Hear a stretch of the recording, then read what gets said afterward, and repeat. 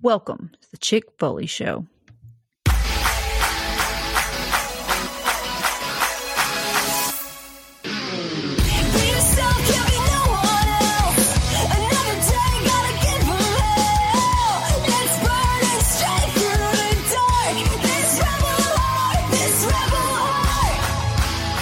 What is up, Foley fam? We are back with our first AEW episode in a while. I think, collectively we've all kind of cooled on it. We've been letting the Tavern Boys over at the Turnbuckle Tavern kind of carry the AEW weight for the Pod Foundation, but we got Revolution going down this Sunday night, and we're going to go match by match and give our thoughts on where we stand as going into one of the 4 pay-per-views of the year.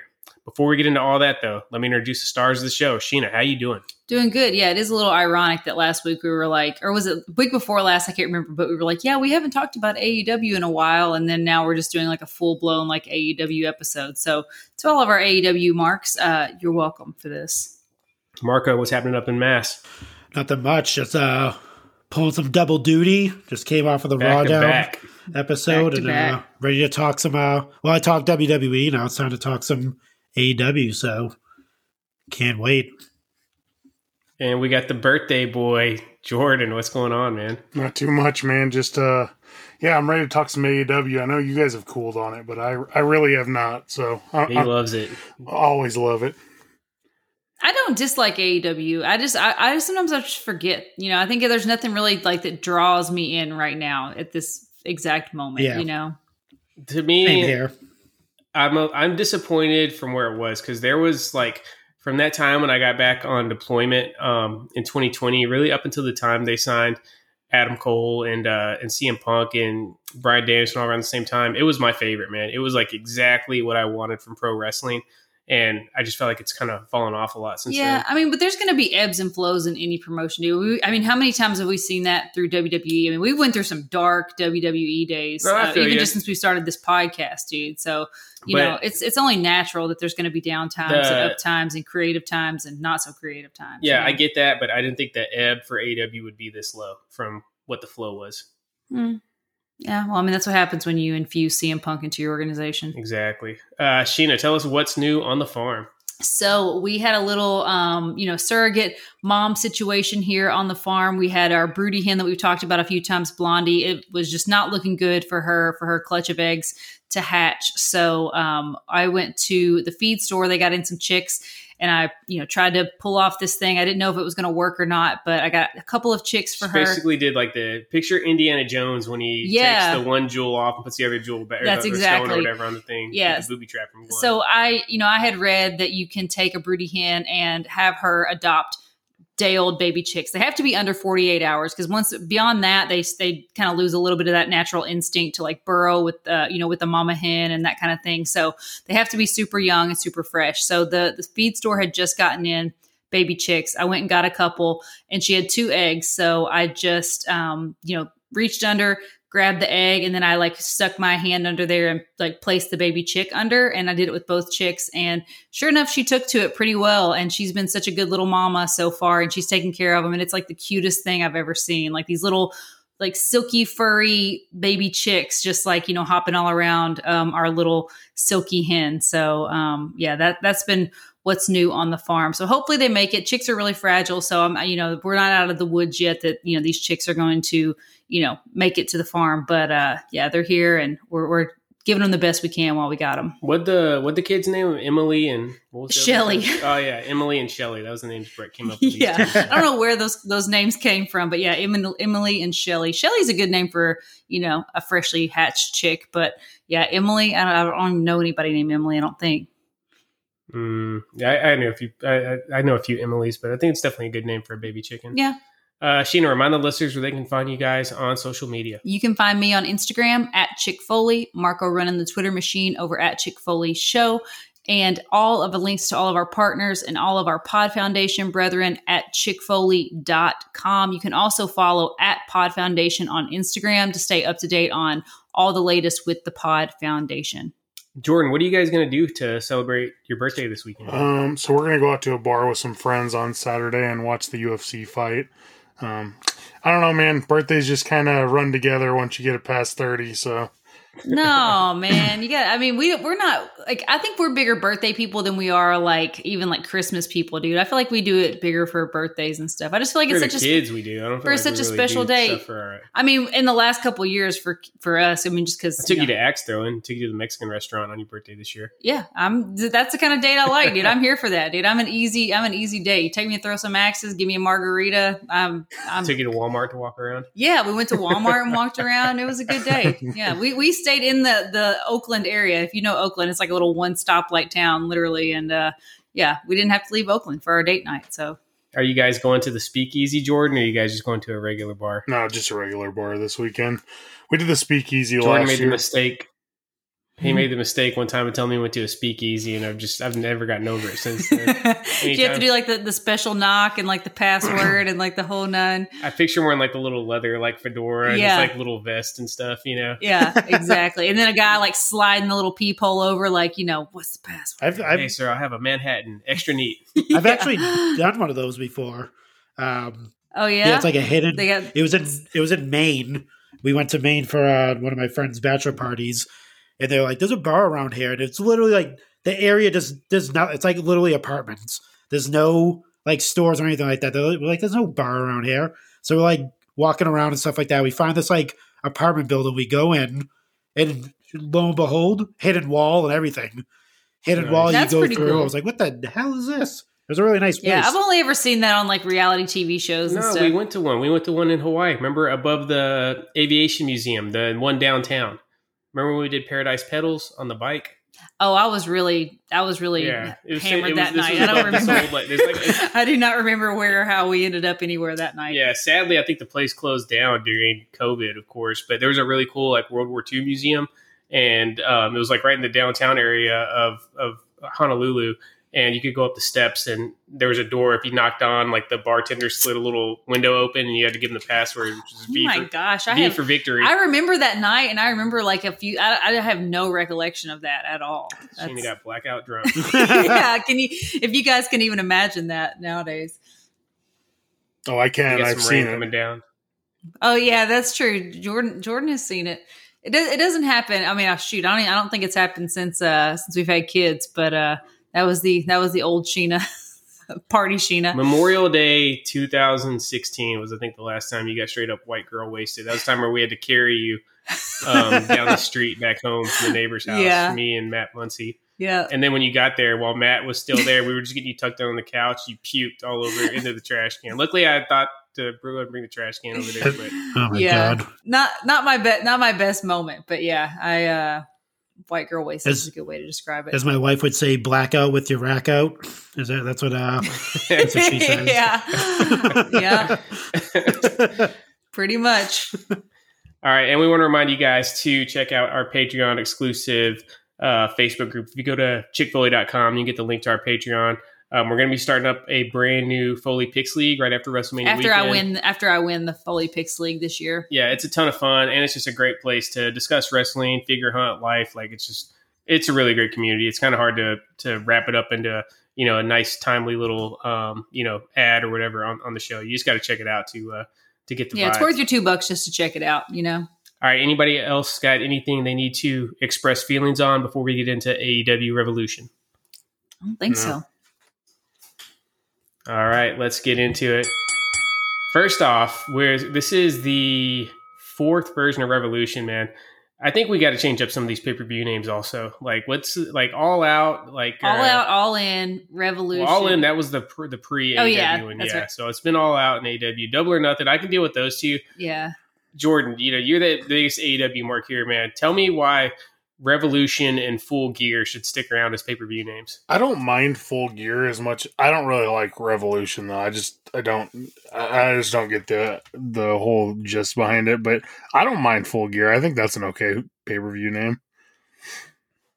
I feel like it's a decent like B show name, like akin to like Armageddon or like Stomping Ground, something like that. If you only have him 4 pay-per-views a year, though, I think these names need some gravitas, some je ne sais quoi. Yeah, something like you said, like all Out and Double or Nothing, like those have a little bit of like heart and soul for AEW. You know, like they're very like meaningful, whereas like Full Gear and Revolution are so basic. Yeah, Revolution. It's like, what the heck? WWE just the year before AEW launched did Evolution. All women's Evolution. Yeah, just you know, think about like Ring of Honor. You got Death Before Dishonor. You know what I mean? That grabs you by the balls, dude. Like, if I wasn't watching Ring of Honor, if somebody told me like, hey, Death Before Dishonor is going down this Saturday night, I'm like, oh shit, I need to go and see what that card's going to look like. That sounds badass. Yeah. You know? But yeah, let's get into the matches. So we have 8 matches for this one. A little bit of a light card as far as AEW goes, but I think that's due to having a 60-minute Iron Man match for the main event. We'll kick it off with Christian finally going up against Jungle Boy Jack Perry. No holds barred match. Should be a lot of fun. Marco, you think this is where we finally see Jungle Boy put Christian to rest once and for all? Yeah, I think so. Kind of hit on this a little bit for some reason. I don't know why on Raw down earlier, and I think that's right. We were talking about storylines and the comparison between WWE right now and AEW, and I think I'm hoping it's over. I think the storyline should come to an end at this point. I don't see it going any further. Feels like it's been going on forever, but I will say I have openly just crapped on Christian on this show on multiple occasions. That's true. But I will say, I do believe that he has elevated Jungle Boy. Yeah. I can't not give him credit for that. I think he's done his job with Jungle Boy. I do think this is the time that Jungle Boy goes over. Yeah. I mean, he almost has to. Like, I think it doesn't do Christian any good to go over in this match. So this is Jungle Boy's moment. Yeah. It was a good heel for him to go up against to really level him up, because Christian's been so hateable. Like, he's not getting any cheers. I think with a guy like Jungle Boy, you always run the risk of that like white meat baby face. Like, the fans just end up like turning on him because he's just too corny. But he does a great job playing the underdog. And I think it's time for him to go after some singles gold after this. You could either do like, go after Orange Cassidy, do a face versus face thing for the All Atlantic, or you go for the TNT. What do you think, Jordan? Will we see Jungle Boy with a singles championship around his waist this year? Man, I hope so. This dude has so much talent to just be in this storyline for as long as he's been.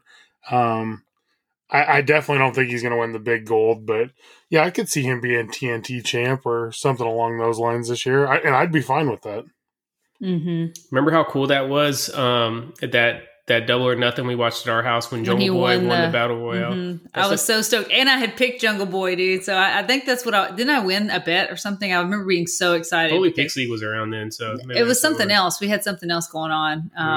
But yeah, it was awesome. Yeah, that's definitely one of my top like 5 or 6 AEW moments so far, but should be a good match. But yeah, I agree. I think all parties would best be served by moving on after this.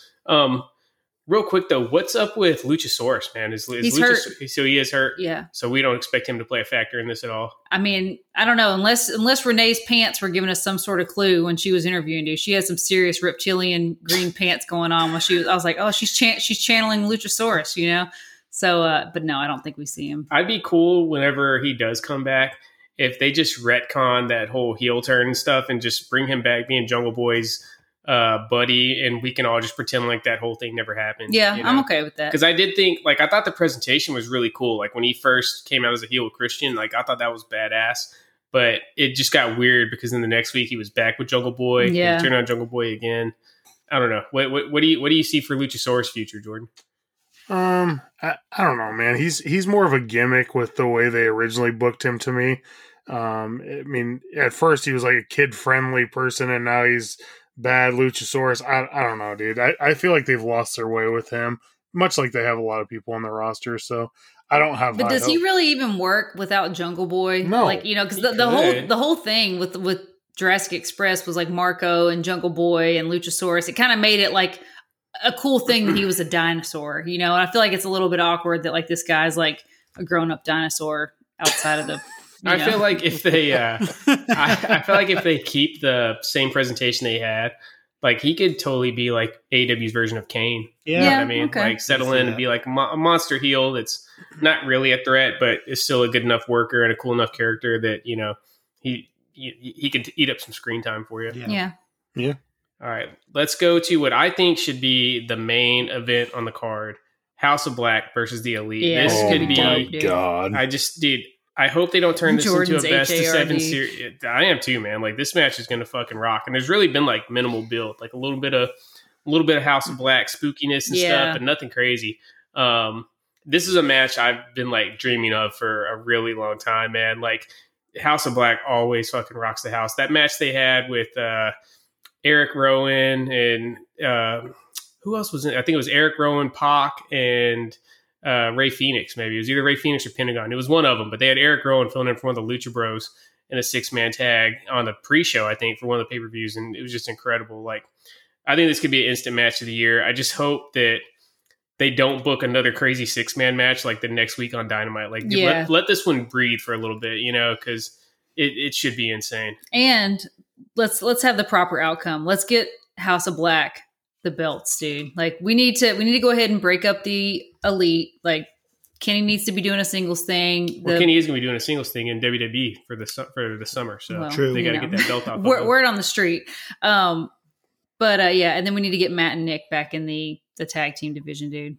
Yeah, they've been tied up in this trios thing, and I just really don't think it's doing what they want it to do. I can see this one going either way. Like I said, I would, and it may happen because Brian Danielson's been planting some seeds on the podcast circuit this week. He said he's really pushing for him and MJF to go first. He thinks that 1 hour Iron Man match would actually be a great way to open the show instead of closing it. Because, that's a long ass match. And the thing about the Iron Man matches is like, you're just waiting for that last 5 minutes. Cause like, I'm not trying to be a downer, but it's like, it's going to be a good match. It's an hour long match though. There's going to be, to take your phrase, some ebbs and flows to the pace of the match. And I think it could work good as an opening match. And I would just love to see House of Black and Elite go last, man. Like, Jordan, how hard are you on for this match, dude? Dude, when I saw they announced this match, I was like, you can just scrape the rest of the card off and just give me 3 hours of this, and I'd be completely fine with it.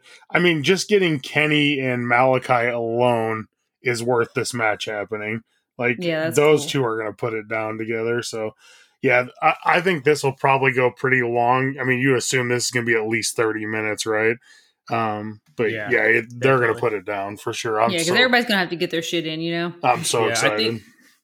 I think, unless, if we're taking, cross-promotional matches off the table, I think except maybe, Seth and Roman in a WrestleMania main event, this might be, my most wanted match I want to see in all of wrestling, man. That's how excited I am for this, man. Marco, what do you think, man? Is House of Black going to take the straps? I think they are. I hope they do. I think it's definitely time for them to have some type of gold there. I think, that little time off, that little break that they had to kind of regroup, I think it should definitely be the sign of them, carrying some gold there. So, I think I'm with Sheen. I think they should maybe not break up the Elite, but kind of Young Bucks go back to doing the tag team thing. Kenny go, solo. Yeah, they don't have to end on bad terms. I'm just saying, the trios is not where those guys are going to be utilized. Exactly. Best. If House of Black loses this, I feel like that might be the end of House of Black. That's done. Yeah, they're done. Because we've seen them lose some high profile matches before, man. Yeah. This is absolute must win. This is the moment, dude. All right, let's go to the moment. You guys know I love a moment. God. This is one they could totally scrap, man. I know there's been a lot of kind of mid-grade storytelling going on with this match. I'm not even going to pretend like I'm in on all the inner workings on the storyline aspects on this. Jordan, tell me why I should care about this 3-way for the AEW Women's Championship. I can't because I don't care either. That's how you know it's bad. I have no interest in this match at all. I'm a woman, and I'm like, I got a really bad feeling Saraya is walking away with the belt. I don't know, dude. It's definitely not going to be Ruby, but I could totally see a scenario where Jamie just keeps carrying the strap. They've been pushing Ruby hard too, though, man. Ruby's over with the fans. I think Jamie Hayter's the most over. I think Ruby's more over than Saraya with the AEW crowd right now. Just because somebody's over with the crowd doesn't mean that's what. I guess Tony Khan's with better Tony about Khan that. booking, yeah. With Vince McMahon, that's the worst he can be is over with the crowd. Yeah. So, what's your pick on this one, Jordan? I'm gonna go Jamie Hayter just because I want her to retain. Would I be surprised if Saraya won? No, but I'd be shocked if Ruby Soho won. What's the status on Jamie and Britt's relationship? Are they rock solid, or have they been teasing Britt, kind of screwing her over for a while? Because I feel like Britt's a much more natural heel, and that'd be a great way to get some good heel heat by screwing over her, one-time protege. It certainly seems like they're going to build to that eventually. The problem is I don't think Jamie Hayter's going to have the belt when they eventually do pull it, is the worst part about it. So you know, and it doesn't seem like they're there right now with it storyline wise. No, it doesn't seem like it. But would it shock you if they pulled the trigger on it Sunday night? Just, I mean, just out of nowhere. Yeah, it wouldn't surprise me. She comes to the ringside to help her and ends up helping Saraya. I don't know, dude. AEW can do some weird things every once in a while. Especially on the pay-per-views. I feel like they've some puzzling decisions sometimes on their pay-per-views. Up next, we got Chris Jericho versus Ricky Starks with the stipulation Jericho Appreciation Society are banned from ringside. How much do you guys want to bet these rascals somehow find a way to get to ringside? Yeah, I don't know. They always seem to, get past security, sneaky little bastards. You little rascals. Yeah. Every time it seems like there's a stipulation like this, it's always like the one thing that the stipulation was supposed to prevent ends up deciding the match. Yeah, they'll buy tickets and be sitting ringside and jump the barricade. I'm thinking like they're like one of them's like a cameraman or something like that. Yeah, and throw some fireballs. I think this match is going to be good, though. Honestly, I mean, yeah, it should be good. It's going to be good. I'm just like, this has been going on for what feels like way too long for Ricky Starks. I think. I feel like there's a better direction for him. And I feel like we've seen that storyline. I feel like they've done this a few times where if somebody wants to get to Jericho, they gotta wrestle through, the whole crew to get to him. So really just by the numbers, man. But hopefully Ricky Starks goes over and looks great. I'm hoping he brings back the long tights he wore against Powerhouse Hobbs on pay-per-view. That's what he needs to have if he truly wants to ascend to main event status. All right, then we got TNT Championship. This is another feud that feels like it's been going on forever. Wardlow and Samoa Joe, man. Like, how long has this thing been going on? Months. Yeah, a long time. Yeah. I mean, we saw Darby Allin actually win and lose the TNT Championship during the time this feud's been going. It's true. Yeah. Has Samoa Joe done anything special with the belt, or did they kind of like killed off that gimmick of a new belt for every champ? I don't think he has a custom title. No, same thing. He's got a standard title. Yeah. And he's still Ring of Honor TV champ, right? Yep. Yeah. So Ring of Honor, they launched their new TV show tonight. So maybe he drops the belt to Wardlow here so he can focus more on Ring of Honor, and Joe's just. But I mean, is that where we want Samoa Joe? No, but that's where he's. I mean, you know what I mean? Like, it's like, oh, let's have him drop the TNT title so he can focus on Ring of Honor, and I'm like, but why? I'd be cool with him being in like the main event scene of Ring of Honor, but yeah, the mid card of Ring of Honor feels a little bit beneath Samoa Joe. Yeah. Did any of you guys subscribe to Honor Club? Not no. I did before, but I haven't yet for the new one. Are you going to? Yeah, I will. Do you have to have it for the pay-per-views, or the pay-per-view still going to be on Fight or Bleacher Report? Dude, they're changing everything because New Japan did it for this last one too. It was only on Fight TV, and usually those are all streaming. So I'm imagining Honor Club's going to do the exact same thing and get more money and put it on Fight. Yeah, that makes sense. Man. Yeah, keep more money-wise, it makes sense. Like, dude, people are going to want to watch these shows. I couldn't believe New Japan was just giving people Wrestle Kingdom for $9 a month. Like, that's ridiculous to me. Yeah, sorry to keep playing 20 questions. Like I said, I've really been out on AEW, though, over the last, 6 or 7 weeks, man. It's just, it's a product of, I think a big part of it is MJF being on top, dude. I'm just not... I like MJF as a really good mid-card heel. I don't buy him at all as a main eventer. And then I think WWE's kind of been giving me exactly what I want for my wrestling fix. So I just haven't been hitting. Well, don't worry. You can bow down at the altar of Bryan Danielson soon enough. So I'm actually, we'll get to that match, but yeah, I'll save my thoughts. But yeah, I got some interesting takes on that one. Let's go to the Texas Death Match, man. So this one, it feels like Hangman's got to win. That's kind of like his gimmick. And it's a known fact that Mox has a weakness in these matches. That's where he lost the New Japan United States Championship to Lance Archer. But also, dude, we saw Mox, he's taken some high profile losses on pay-per-view this year. Like, I don't know if Mox gets beat again. And it's a Texas death match. For those that don't know, it's basically like last man standing rules. You got to get a 10 count. So somebody's going over strong on this one. I don't know. How do you see this one going down, guys? I don't know, dude. I mean, I'm with you. I think Hangman, I'm getting the vibe that Hangman's going to win, but it's hard for me to believe that a match like this with a stipulation that is just built for Jon Moxley, it's not going to go his way. But, again, he's been trying to take a vacation for 2 years now. So it's maybe this is the legit time he's going to take a real vacation. And take some time off. I agree. I think he loses and then rides off into the sunset, finally gets that lengthy vacation he's been longing for, that CM Punk kind of ripped away from him. Remember, he was supposed to get it after the barbed wire match too, and then he hurt himself, so he just kind of was in rehab, and then came back like 2 months later or whatever, and then he just kind of kept the cog going. So they've been doing the story too that like Hangman's been going out of his way to say how much he hates the violence, and we know Mox is like ultra violent. So if it's WWE with their kind of more predictable booking, I could see it ending with Mox losing, but like smiling through a face full of blood, that he finally got Hangman to embrace the hate or whatever. But I don't know. Yeah. It's just, maybe they just make Hangman snap, dude. Like you said, he hates the violence, and then he like Moxley takes him to that place, and he just Is there any heels floating out there right now that we could see make a surprise return / debut that could end up deciding this one? Switchblade. Nobody that really.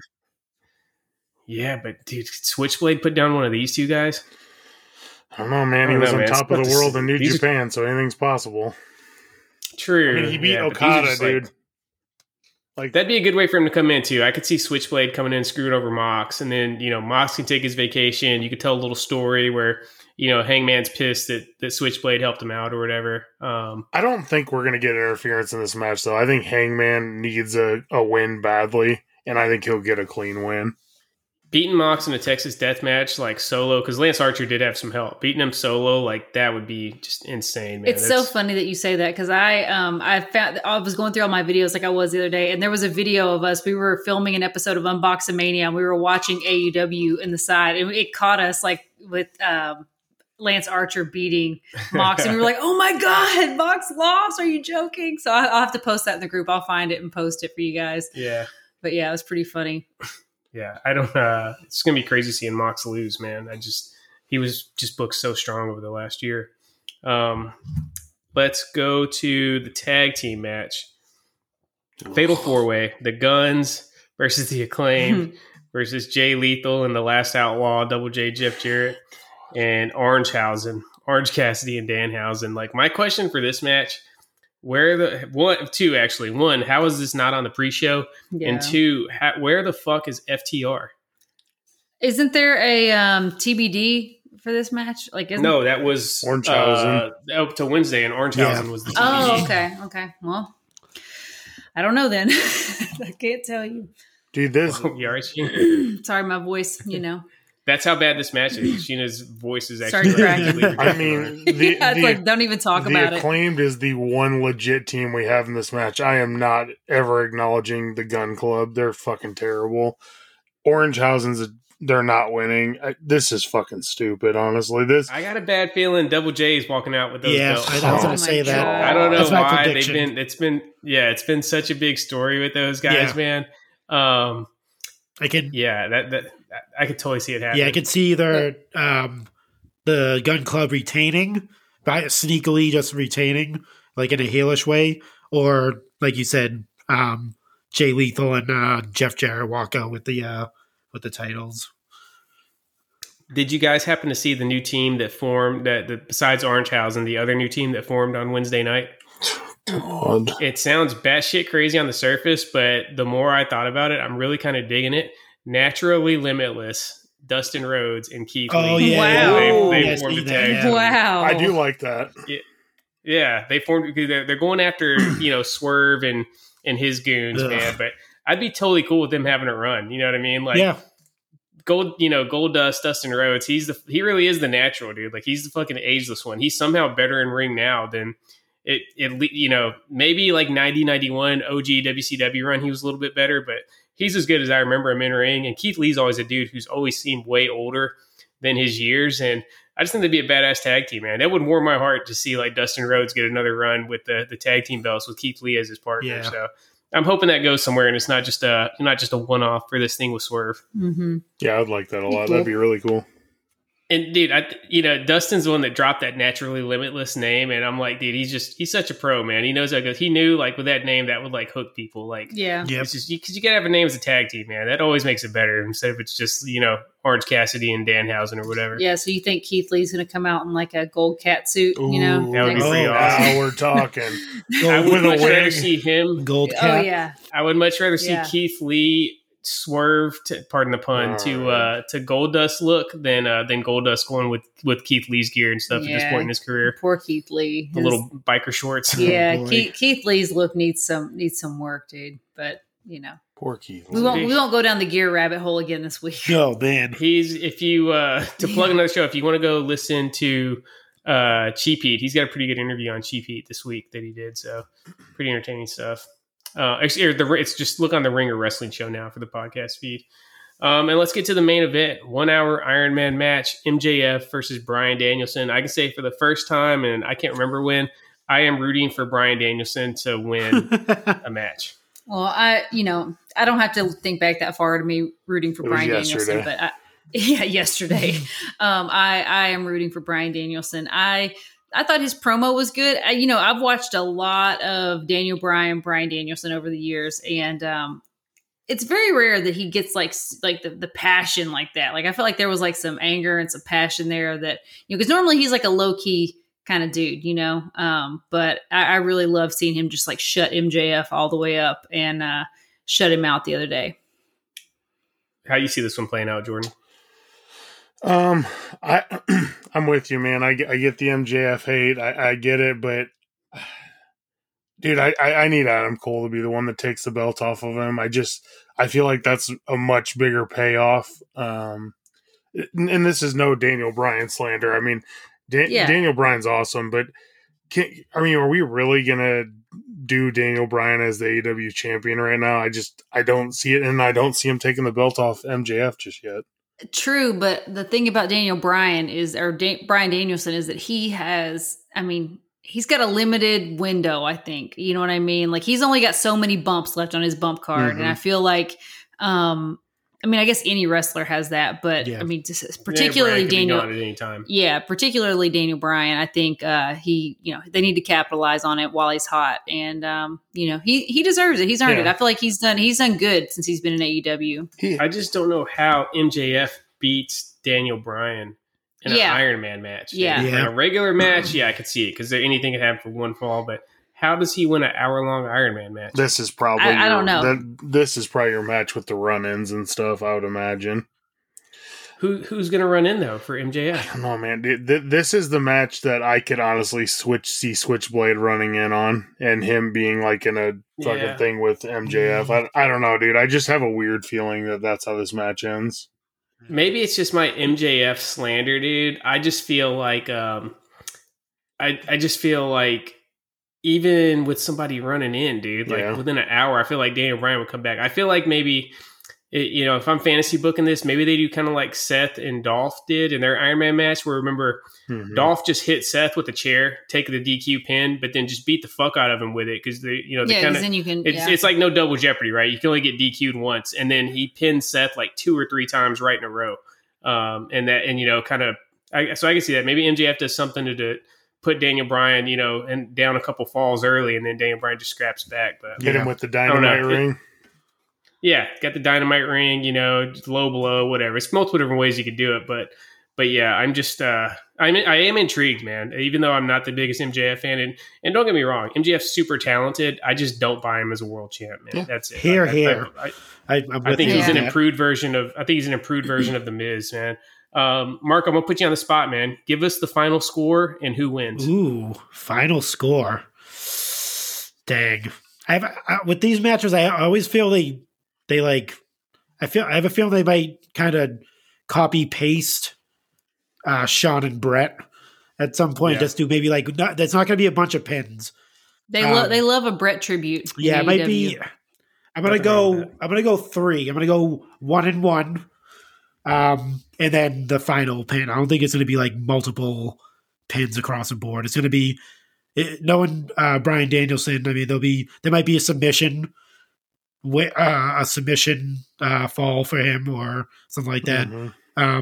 MJF will probably, like you said, get maybe like not a DQ, but like a cheap fall or something like that. And then the last one will be, the final like nail in the coffin. But yeah, I don't see it going too crazy because just to piggyback off of Seth, like MJF, in all his greatness on the mic and stuff like that, I don't think can really hold a candle to Bryan Danielson in the ring. It's not really going to be believable if he like pins Daniel Bryan 5-6 times. It's going to be spread out too. It's not going to be like back to back. It's going to be early, middle, and end essentially. So Marco's going 2-1 MJF. Sheena, what do you say? I think it's going to be 3-4. Whoa. Bryan Danielson. Wow, that's a lot of pins. I say 3-2 MJF. What do you say, Jordan? That's what I was going to go. It's 3-2. And can we just fast forward to Adam Cole winning the title in 3 months? Like, we're all ready for it. Like, let's just get to that point. But I don't think that's the thing. I don't think every AEW title run has to be like super long. I think that's where people are getting hung up on MJF. Like, he won this thing in November, so it's like this has been a decent. Excuse my voice. Sorry. Been a decent title run, but like, I can totally see him dropping the belt right now. It's not like it's like, oh my God, who's going to dethrone MJF, And I mean, same thing with Daniel Bryan. If Daniel Bryan wins and then in a few months, Adam Cole beats him or somebody else beats him. Like, I don't think that's like, so far fetched. CM Schmuck had a couple of day-long reigns mixed in there also. Well, that is you're right. They haven't given us I think it's just with the 4 pay-per-views a year, man, it makes it tough, dude, because they got to make money on those. Or they don't have to, but for them to be successful as a company, they got to make money on those pay-per-views. So a long-term champion historically is where the money's at. But yeah, I do. It would be nice to mix it in some of those like flash title changes, or let somebody win it and lose it, and let the champ regain it back. Yeah, fight for it.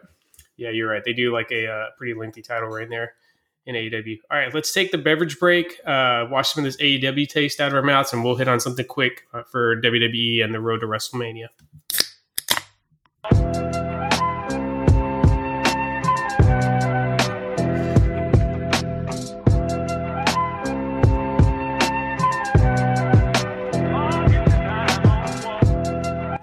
All right, it's time for the weekly beverage break where we tell you guys what we're sipping on while we pod. Sheena, go first since you have the lamest choice of this water. week. Damn. No, it's not coffee. Water. It's so coffee. It's so funny. We were just talking about back in the day getting white girl wasted, and here I am drinking my Element electrolytes at what is it, 10 o'clock at night. It's got a little magnesium, some potassium, sodium. It's going to help me get a good night's sleep after this. Refuel all my minerals from my workout today, and working out in the yard and stuff. And it's the chocolate flavor, so it's almost like a little hot chocolate. I have it in my mug. It's delicious. I really like those. It's LMNT. If you're looking for a good electrolyte supplement, Rob Wolf is the creator of them. He's like, one of my longtime nutrition gurus. He was like one of the first guys that I followed when I started doing like paleo and stuff back in like 2010. But yeah, so Rob Wolf, Element, LMNT, if you're looking for a good sober Sally electrolyte drink. All right, if anybody's still awake, Jordan, tell them what you're drinking. I am drinking. They won't be if they're drinking this because they're going to get a good night's sleep. I'm drinking Hop Rising, a tropical double IPA from Squatters Craft Beers in Salt Lake City, Utah. It's a really good beer. It's 9%, so I'm 3 in, so 30 more minutes and I might be cooked. Wow. Nice. Yeah. Got you a good Mormon beer. Wow. All right. I am I'm drinking a Simply Lemonade. I think I got a blueberry one that I'm drinking. Or watermelon. That's a watermelon. Well, they all taste about the same. They're good. Yeah, watermelon lemonade. Watermelon's I think it's my favorite These things one. are really good. Yeah, they're really good. Marco, what are you drinking?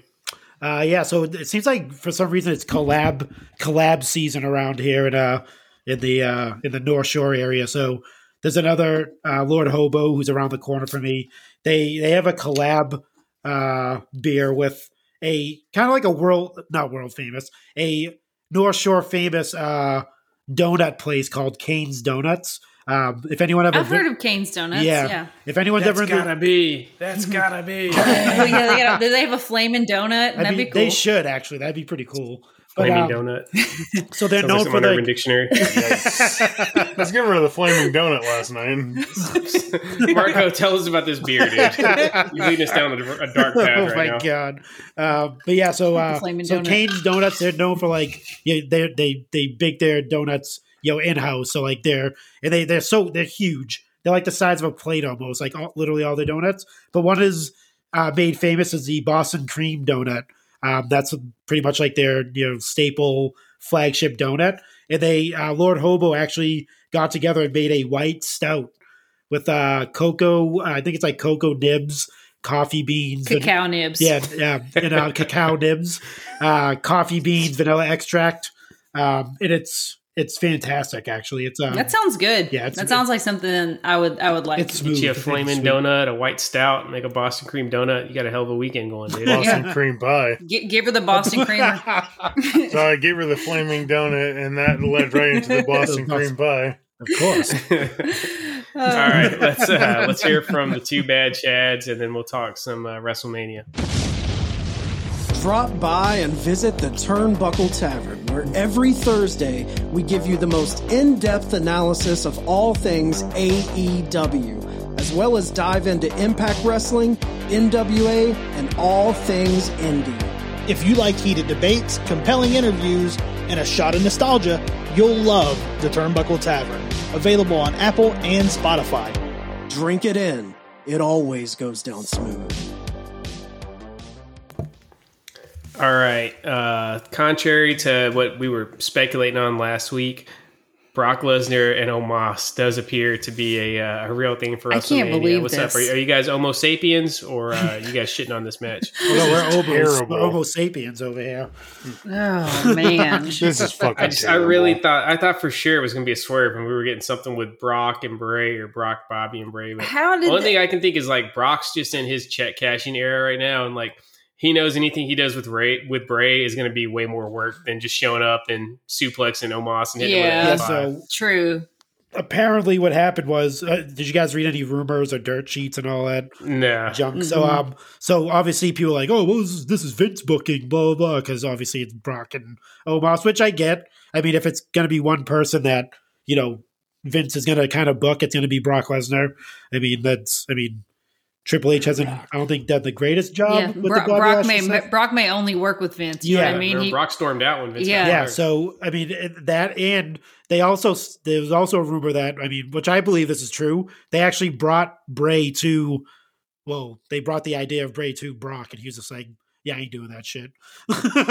which is, I can see that. Probably more likely, like, and we talked about this last week, like, Brock, he's not going to do the Funhouse, the fucking Uncle Howdies and all that dumb shit. He's not going to take it seriously.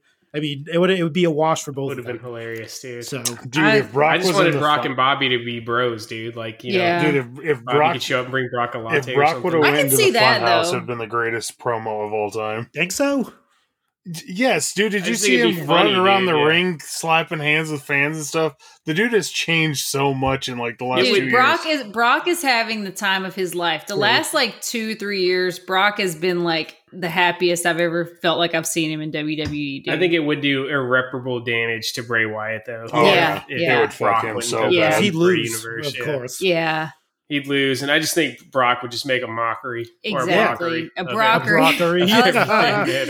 Well done. That he's got going on.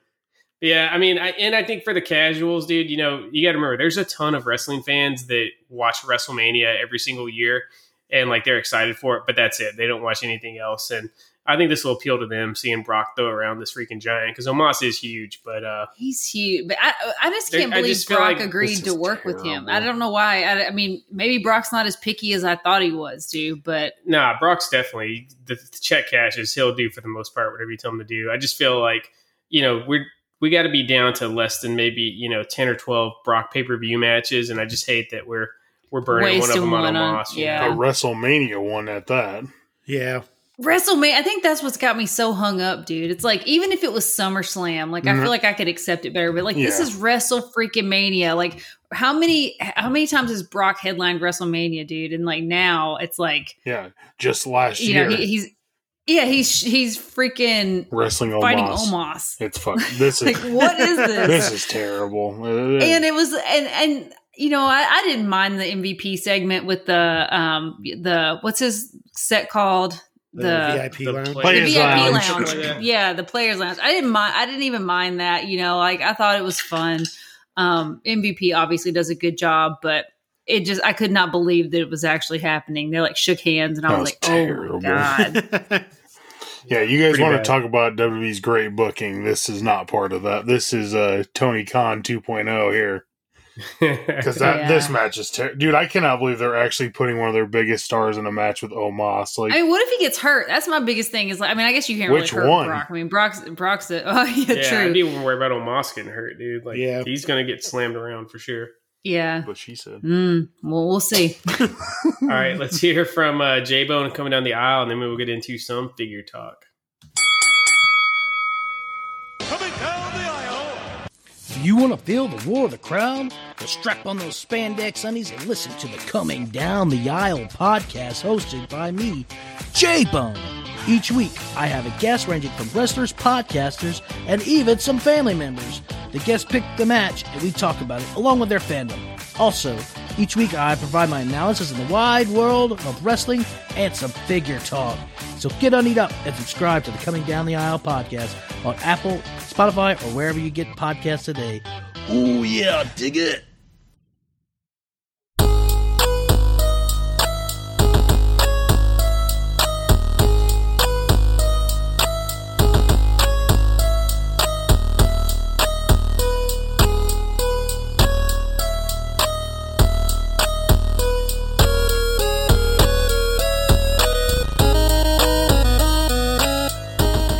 It's time for the weekly Figure 4 reminder. This segment is brought to you by Ringside Collectibles. Use code CHICKFOLEY to save 10% on all your figure purchases at Ringside. We are going to do a live review / unboxing of the latest Ultimate Edition series with Razor Ramon and AJ Styles at the end of this. But first, let's talk some figure news. So I think the most important thing that happened this week in figures was Coliseum Collection Series 2 dropping with Rick Rude and Jake the Snake. What's you guys' thoughts on this set?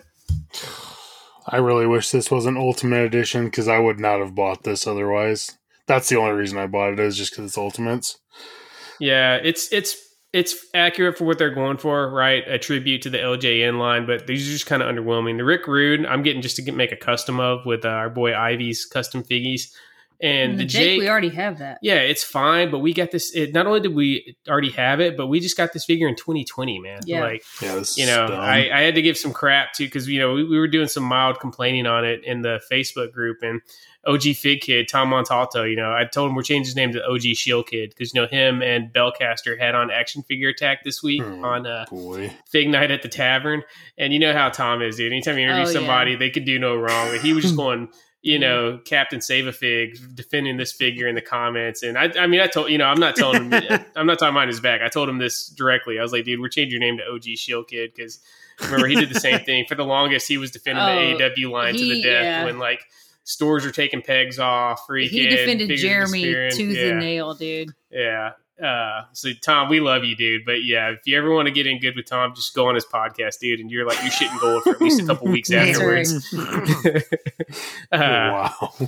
But yeah, we love the Tavern guys. I just love giving them shit. I always we give Tom crap all the time behind the scenes. What is it? Remember he told us that whenever the Will Smith Chris Rock controversy was going down, he told us that he'd never seen a Will Smith movie. And then he'd never eaten a bagel or something stupid like that. I thought it was like he'd never eaten a Waffle. Or I think it was Waffle House. So he never ate. He never ate a Waffle House, but there was something. He's Jersey. He never ate a bagel. It was he'd never eaten a biscuit or a bagel, and I was like, "What are you talking about? You are a grown ass man. Like he's older than any of us." And he's like, "I've never eaten a biscuit." I mean, these are the kind of things that we have to deal with Tom. Yeah, Tom, we love you, dude. But yeah, we're gonna have you over for a bunch of bagels, some Waffle House takeout, and we're gonna watch Independence Day. That's right. If you ever come to Tennessee for just make sure you bring Dash. Yeah, for sure. All right, but back to the figures. Yeah, a little bit underwhelming, man. But I'm still a fan of what they're doing with the Coliseum Collection, so hopefully we get to see Series 3 sooner rather than later. One thing, though, and I definitely recommend you guys go check out Fig Night at the Tavern, because it was a really good interview they did with Action Figure Attack. He said that the crowd fund for this next one, he said it's going to be really expensive. He said start setting aside some money right now. What do you guys think it could be? WCW It's probably just something the same, but it's just inflation. Wow. It's gonna be Nitro, but it's gonna have sparklers on it for Goldberg. It's definitely gonna be an extravagant set with metal. If it's the Raw stage, dude, like as cool as that would be, man, like I don't think I really got the space for it, dude. So it's gonna come down to the figures for me, because I'm gonna be flipping that stage most likely. Damn. I feel like that's what it's got to be, though. I feel like it's got to be like the Raw stage, maybe Nitro. a Nitro stage, or maybe something where you could like mix and match and combine them. Because I feel like the Cell was the other big speculation. We get a Hell in the Cell set, but I don't feel like that would be super expensive, right? No. It should be WCW Thunder with Glacier. I'm hoping it's a full scale Hollywood Backlot Brawl replica. God. That'd be pretty sick. I don't think if they really wanted my money, dude, they should just make it a 30-figure Ultimate Edition set and make the entire 1992 Royal Rumble in Ultimate Edition form. Guess what? Wow. That's not happening. So set your goals I don't know what lower price there, bud. I don't know what price they could put on it, man. That I'd say no, dude. I think I'd drop $1,200 for that, dude. Damn. Easy. Seth wants it. He wants it MOC. He wants a box the size of a freezer. Just like I mean, it's 30 Ultimate Editions. The Ultimate Edition's $30 by itself, so you're looking at $900 just off the rip for regular Ultimate Editions, and then They're charging a premium for those. Yeah. You wouldn't do $1,200 for all 30 members of the 92 Royal Rumble and Ultimate Edition. Well, here's the problem: is I'm an Ultimate Edition completionist, so I would have to, but I wouldn't be thrilled with it. Take that out of the equation. No, I would not. I'm not dropping $1,200 on toys, Seth. Come on, bro. Legion of Doom, Ric Flair, dude. No, another Hulk Hogan. Negative. Jake the Snake. $1,200 is a house payment, bro. And like we already have a lot of these figures, dude. So it's like we don't have an Ultimate Edition 1992 Undertaker. We don't have Ultimate Edition Legion of Doom. We don't got Ultimate Edition Sid Justice. So I would say no. We don't have Ultimate. They're really. I mean, dude, the Ultimate roster is not that deep, dude. Get them under roster. Oh no, under. Yeah. I don't know, man. Like dude, I said, for me, this one's going to come down to the figures, dude. Like unless. And, maybe I'm talking on my ass, dude. Maybe we see what it's actually going to be and I'm just blown away. But I don't want a large installation, dude. Like, I'm totally fine with the neon new gen entrance setup being my only, like, figure entrance set for, as long as I'm still collecting these things. What if they do, like, a Nitro set with all of NWO on it? That'd be sick. That would be pretty cool. Dude, could you imagine getting everybody in NWO in Ultimate form? Damn. We would need to get that. So, dude, if we did a Nitro set, we would need the OG3 in Ultimate Editions, right? It would need to have, like, one of the tiers could be to have also include the announcer setup. Because remember, on Nitro had, like, the announcer stage out to the side. And we get Shivani, Bischoff, and Bobby Heenan in Ultimate Edition also. Oh, my God, dude. That'd be sick. But see, I'm buying that. Man. Yeah. I would buy it, dude. Yeah. A Nitro setup would be a little bit smaller than the Raw setup, too. Somebody on the figure forums also speculated, what would be my, wet dream for figures. They said do the Raw 97 set and do the 97 Heart Foundation all in Ultimate Edition. Okay, I'm here for that. Yeah, that'd be cool. Seth even if it was, Seth would get HARD for that. I'm gonna Yeah. I'd buy that right away, dude. Brett in a wheelchair. Yeah, Brett in a wheelchair. Brett in the wheelchair. Owen Hart says you're too damn selfish. Yeah, you push a button and he's got a voice box. I'm excited to see what it is, man, but I'm skeptical because the new gen set it didn't make it across the line until they added that Macho Man figure in there. So yeah, it was. I think it's really going to come down to the figures. There's a ton of people that have zero interest in these play sets and just want the figs. So the figures got to just knock it out of the park. Yeah, like he has to depend on like the completionists, like Jordan that want like all the Ultimate Editions.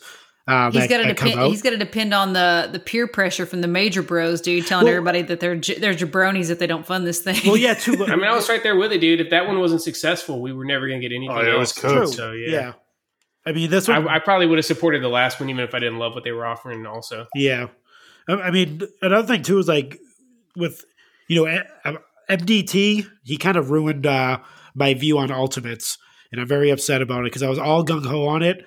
But then, like, if you watch his videos, and even when he was on the show, he kind of like, with the butterfly joints and all that stuff, like when you start to like contrast and compare like the elites with like some of the Ultimates, he is right on some aspects. Like, I don't think you can do every single person should not have an Ultimate.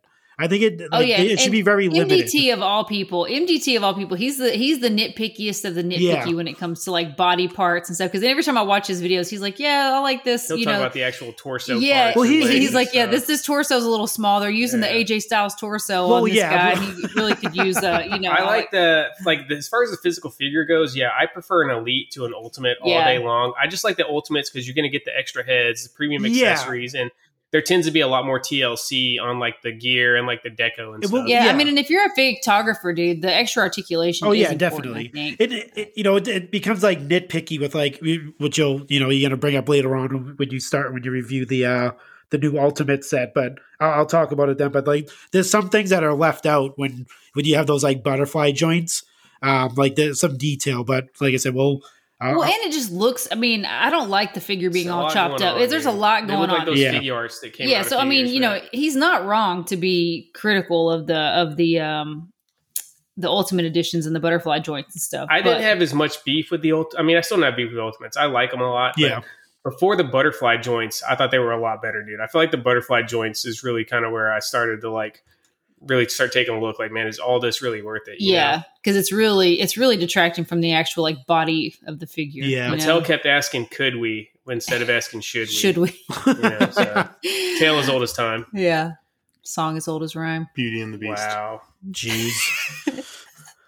Okay, the rest of the week in figure news, it was fairly light. We saw that surprise Jade Cargill Brit 2-pack pop up on Amazon. Yep. Hopefully it's supposed to be shipping it's supposed to be here by like the 6th. Hopefully it is, because I love that pink Jade figure, and it's the first time we're getting the TBS belt from Jazzwares. Did you see that one, Marco? Yeah, of course I ordered it. I mean, marks for both of the ladies, and you get the TBS title as well. I refer to that one as the Hose Championship. I feel like that TBS logo looks like it says Hose. It does, yeah. Yeah, HOS. That's actually kind of funny. That's funny. But we also have a new figure coming down the line in the ZST line.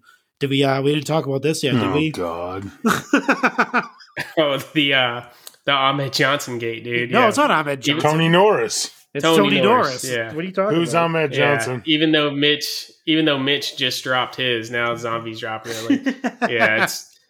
I haven't been tracking, but there, like I've loosely been seeing stuff in like the major group, like all the drama with all the retro makers and stuff, dude. Like they're like, oh yeah, there's like all kinds of beef going on. I'm like, what is happening here, dude? Like, who knew it could get so catty so quickly? It's gonna hit a standstill at some point with because they're all probably going after different wrestlers and their contracts and. Well, I saw some people just like making fun of the fact that like all these fig makers are just putting out all this concept art, and it's just like nothing's ever coming of it. Like, yeah, look at these concepts we have, and there's nothing ever actually produced, Let's get into this Ultimate Edition review. All right, see what we got here. Who are we going to start with? Let's start with Razor. All right, so we got debut Razor here. Let's crack him open. Let's see what his little. All right, I'll put it on mute so we don't rape everybody's ears while Sheena's popping this thing out of the tray. Wow.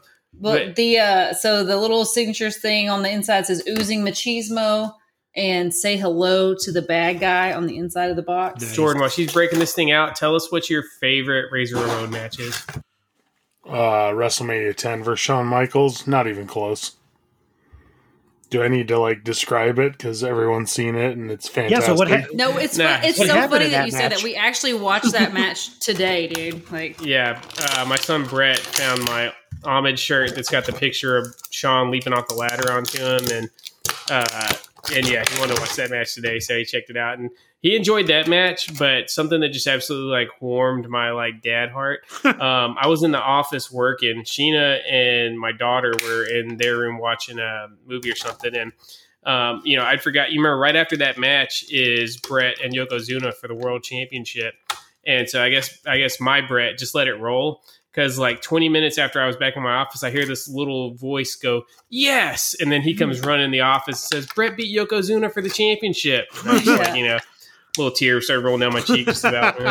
Yeah, it was super awesome. sweet. All right, so give us your thoughts on debut Razor, Shane. So he's got the red trunks, white or yellow vest. I mean, looks good. I don't really love this face scan though. He looks a little. I think it looks like fake Razor, dude. Yeah. It looks. I think this is another like this one looks pretty good, right? The smiling, the big smile head scan looks pretty good. The smirk one, like the mean one, looks okay, but yeah. I don't know, something about the paint apps on this was weird. Like I still love that defining moments one, man. Like I got. Obviously, that one's a ton of sentimental value for me because that was the second ever Mattel figure in my collection. Yeah. Jordan brought it to me WrestleMania 31 weekend, but I still feel like that's the best Razor figure, man. That and the knee pads, dude. Yeah. Every other Razor we got has got the giant freaking grandpa playing pickup basketball knee sleeves, dude. I really hate those knee pads, man. Yeah. They could he's got the chest hair, looks like he's got Miro's chest hair here. That's where I want to jump in. The butterfly wings. Is there hair where the butterfly wings are, like on the whole chest? See, that's oh my god, and that's something, dude. And that's like, and like I said, it's nitpicky, but it's something like if you're gonna do like an Ultimate Edition figure, especially with someone like Razor Ramon, if you take that vest off, just add the hair to it. Just add the hair to the butterfly wings. It's like it looks like he's got like a sleeveless gym shirt cut out. Like that's like I said, it's nitpicky, but at the same time, it's like you couldn't take the extra steps. And but just it's add not really that nitpicky, dude. I mean, these are this is a $30 figure. These are premium figures, dude. This is the top of the line that Mattel has to offer, dude. And they you can't skip details like that, dude. Yeah, like even with Roman, they filled the whole tattoo in, like with the butterfly wing. Like if you bend it all the way back, it's still there. Like you can still see every detail of the tattoo. Like they couldn't do that to Razor Ramon. Like it looks like like Seth said, it looks like he's wearing a chest hair tank top, dude. Like it's like the chest hair like just goes up to the neck and on the shoulders.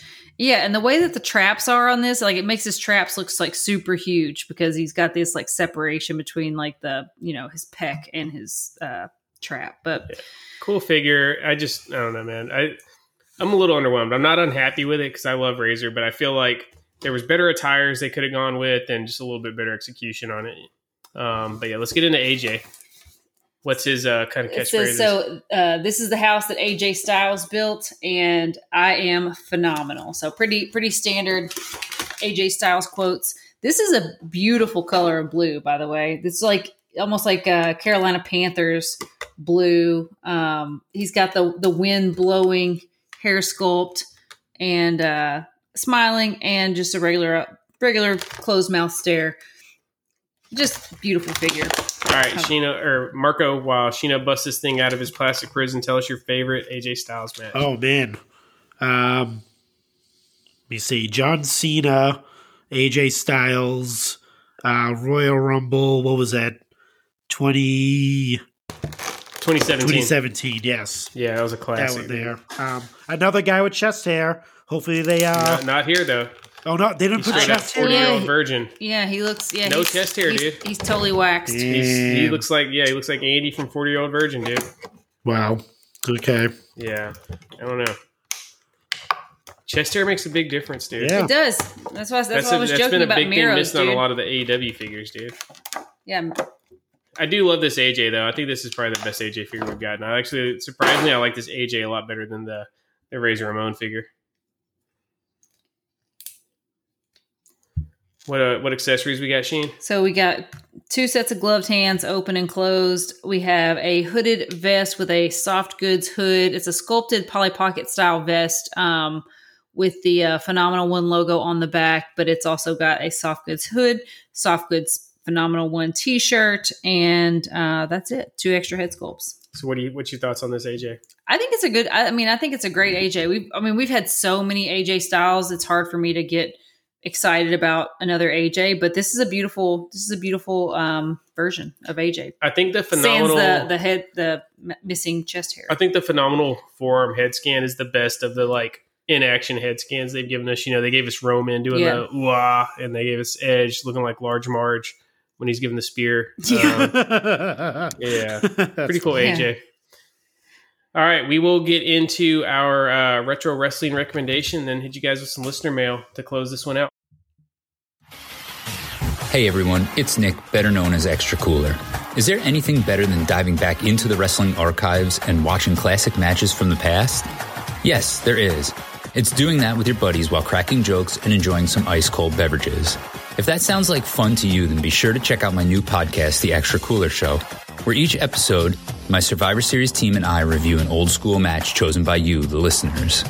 The Extra Cooler Show is available wherever you get your podcasts. Be sure to subscribe and follow us for new episodes every other Thursday morning.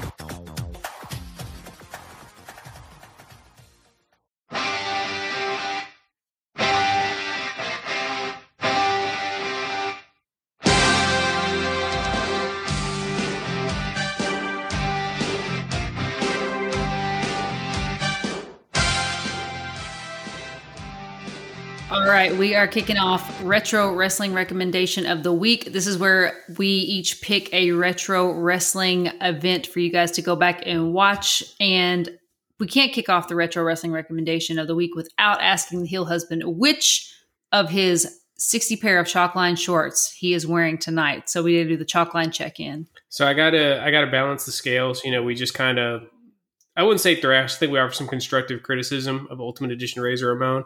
But I'm rocking the Scott Hall Outsiders Blood Drip Chalkline shorts. Yeah, those look great. Make sure you guys are using code PF10 at Chalkline to save 10%. They got all kinds of good stuff right now, dude. They got some sick Brett merch. That pink Heart Foundation jacket is sick, man. Like if I was still doing the Chalkline, I may not get it just because one, I'm definitely not doing the Chalkline jackets anymore, and even if I was, like, I don't know if I could even pull off the pink jacket. You know what I mean? That might be too much drip even for me. I don't know. I could pull it off. But the pink paint splatter shorts, dude, those are really cool. I like those new. Yeah, those look awesome. So they look like they're like old school, like Umbro style shorts too. Yeah, because I have their other. I have the black and the sweat shorts, and they're really nice. Like if there's still any of those on the site, make nice stuff. Yeah, the quality is on point with those sweat shorts. And they feel really good. I would size up a little bit. They are a little bit like they're just cut trim. But these look like they're like sport shorts, like Seth said, kind of like that old school like Umbro material. So I'd be interested. I don't know. I haven't decided whether I'm going to pull the trigger on them or not, but I'd be interested to see what the fabric feels like once they come in. Well, Jordan said he's getting them, so you can ask Jordan. Oh yeah, I'm gonna order them tonight. How does it feel on your balls, bro? That's right. Use code PF10. I will. All right, let's go around the horn. Sheena, what's your retro pick? So since these two guys have a high-profile match on Sunday, each of their own right, I'm going to pick Revolution from 2022, Jon Moxley. How was that a retro? That was a year ago. I like recent retros. You do always go with the recent retro. It is on brand for you, but yeah. Sheena always goes with something within like the last 24 months. I like a recent retro. My mom memory doesn't serve me to go back any farther than that. You hop in the time machine and like the trip takes like 15 seconds. Like, hey, we're here.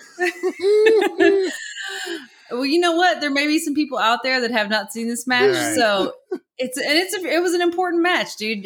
Jon Moxley and Bryan Danielson had a hell of a match, and then at the end, we had the debut of William Regal, and he kind of put the seeds in place to form the Blackpool Combat Club. So It was as I say, a moment. So that was I bet it was. And it'll get your chops. It'll get your chops ready for this weekend when you see Jon Moxley and Daniel Bryan fighting in their big matches this weekend. So not to step on Sheena's choice, but I got an infinitely better option if you want to get hyped up for this match. Go back and watch the OG high profile Iron Man match, WrestleMania 12, Bret Hart versus Shawn Michaels. This is a match that for a long time I really didn't love. One, it was just, as a kid, I thought it was kind of boring, right? It goes an hour, 0-0, and then that goddamn Gorilla Monsoon comes out and screws Bret and starts overtime. It kind of kicked off the chain of events that ultimately led to the Montreal screw job. But Bret's talked about that it's his favorite match ever. And as a, more sophisticated adult fan going back and watching it, like they really did have a lot of like really cool stuff going on in that match. And just the way they kind of, the pace kept changing up throughout, and they, who was on top changed. Like it was just a really, really good match. And you get to see one of the all-time best Sweet Chin musics when HBK hits Sweet Chin music on that poor timekeeper, dude. Like he knocks the fuck out of him at ringside. So watch out for that spot. But yeah, WrestleMania 12 Iron Man match. Really, you could watch that whole show. That whole show is a good event. But if you only got an hour, check that one out. Jordan, what do you got? I went with a match as well. I just went with Ricky the Dragon Steamboat versus Macho Man at WrestleMania 3. By far the highlight of this card for me. We're not going to talk about that racist piece of shit Hulk Hogan versus Andre the Giant. We're going to talk about this match, and this is an absolute banger. They both had talked about it after this match happened about how much they enjoyed this match. So yeah, definitely do yourself a favor and go back and watch this one. Marco? I have, we got to go way back to the year 2000 to another, if you want to, spruce up your Iron Man match, your intelligence. We have The Rock defending his WWF at the time championship against Triple H in a 60-minute Iron Man match. Judgment Day 2000. It is. That's a fun one, man. Yeah. That's probably the most pure fun Iron Man match that it's been, dude. That's like if Brett and Sean was like a Oscar award winner, this was like the summer blockbuster. Yeah, it was like an action Iron Man matches, man. Yeah. A lot of stuff going on, man. It's definitely a good template if you want to send the fans home happy on an Iron Man match. Well, I mean, if you want to watch anything that's in 8K resolution, you need to go with my retro picks, okay? Wow. You don't want to go back and retro.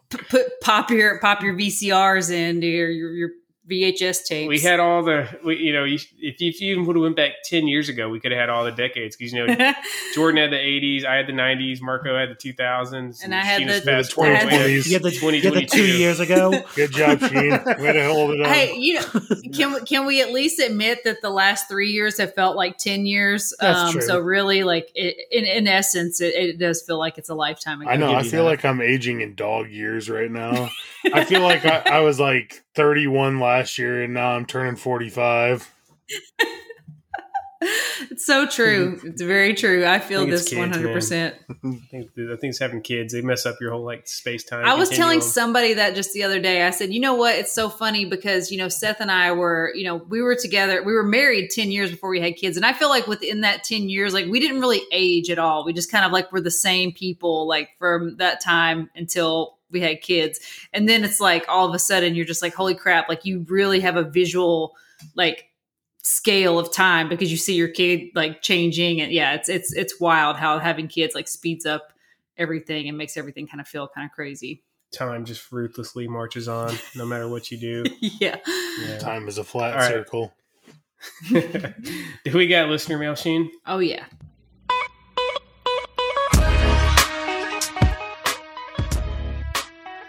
All right, first listener mail comes in from David Brooks. He says, Arrogant Splash. Yes, he says, are you all open to becoming Homo sapiens after Omos slays the beast at WrestleMania? Speaking of that match, do you think Brock will get Omos up for an F5 to end the match and create a highlight that will live on every Brock and Mania clip moving forward? Yeah, this match just exists for Brock to hit Omos with the F5. I'd be interested to see what the set design is because I don't know. I feel like just an F5 in the ring is not going to be enough. If they were going on last, maybe they could do the whole ring collapse gimmick. But I think Omos is getting F5 off the stage, or I think this match exists just for the crazy spot to happen. But maybe Brock takes he knocks Omos out and he's dead on the mat, and then Brock takes a forklift and slings Omos over. He drives a forklift down to the ring. Maybe. I'm just saying he loves heavy machinery, dude. I'm not the tag team. I'm off on You wanted Bailey to murder Bianca at that pay-per-view in the golf cart. Remember that? Oh yeah. Spot. Yeah. You wanted to I like a moment, She loves a I'm murder. off on Omos though. We already got we got the elite for him, so that he's good enough for me. If I never see him, if Brock just F5s right out of WWE, I'm fine with it. Yeah.